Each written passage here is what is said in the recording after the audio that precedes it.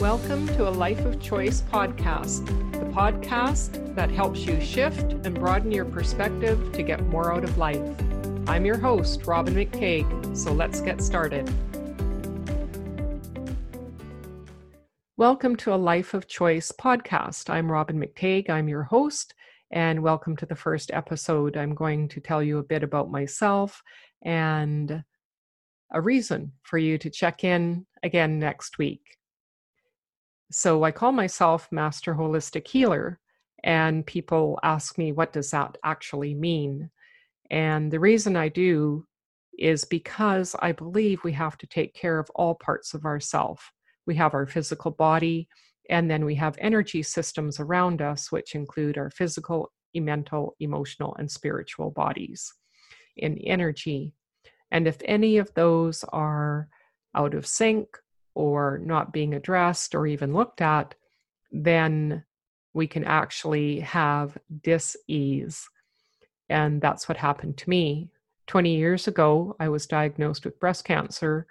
It was very unexpected. I wasn't the typical person that people would think would get it. People were surprised.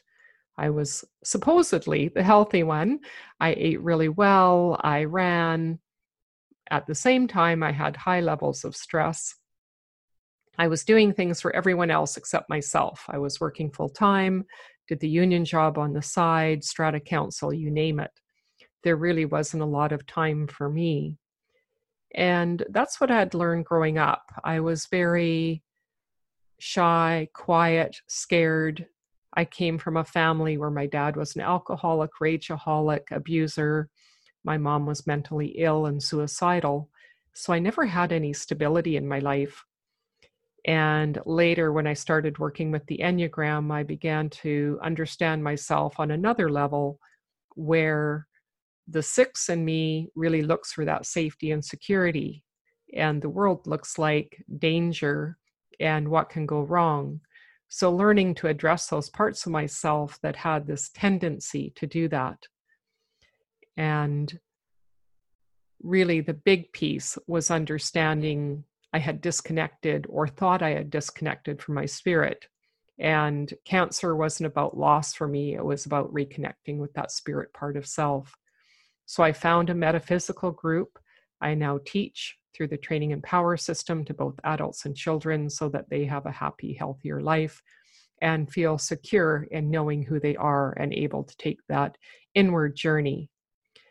And at the time of the diagnosis, I was working corporately, and I had lunch with one of my colleagues, and she said to me, "Are you going to run for a union president?" I was well liked, and people wanted me to run. We hadn't had a female president yet.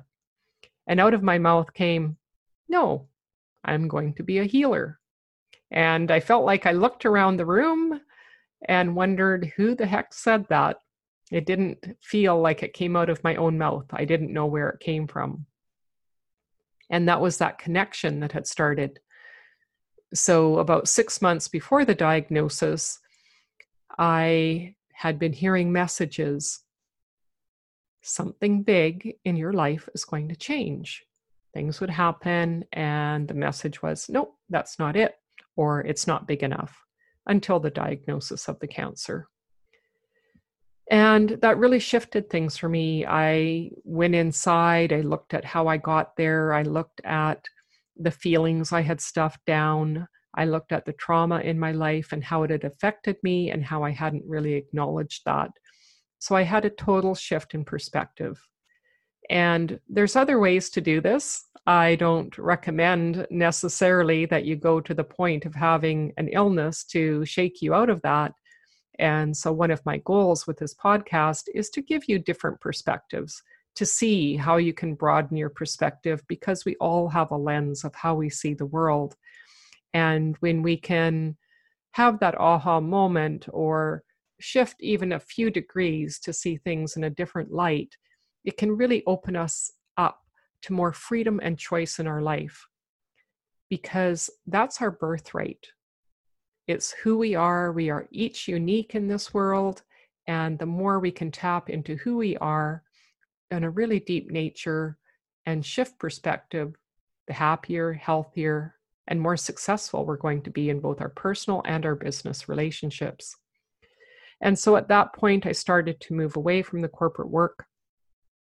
I had a lot of background, psychology, counseling, conflict resolution, and then added in the energy system. So I love bringing both the sciences and the metaphysics into all the work that I do with people and really broadening my horizons. I'll always be a lifelong learner. And one of the key pieces for me was with the conflict resolution. And there is something that I think about all the time when I'm in a situation where I feel I might be judging others or myself, or going to a place that doesn't feel comfortable, it doesn't feel correct. And that is, all behavior makes sense. Be curious. So to that person, it makes sense what they're doing. It might not to me, but be curious about why or what they're doing and open up that dialogue. When we come from that place of curiosity, we can learn so much about others and ourselves. So I think that's the most important piece, is that shifting how we interact, how we view, how we allow ourselves to open up to other possibilities really helps us to have that love of life and success that we want. So some weeks it'll be me talking about a specific topic.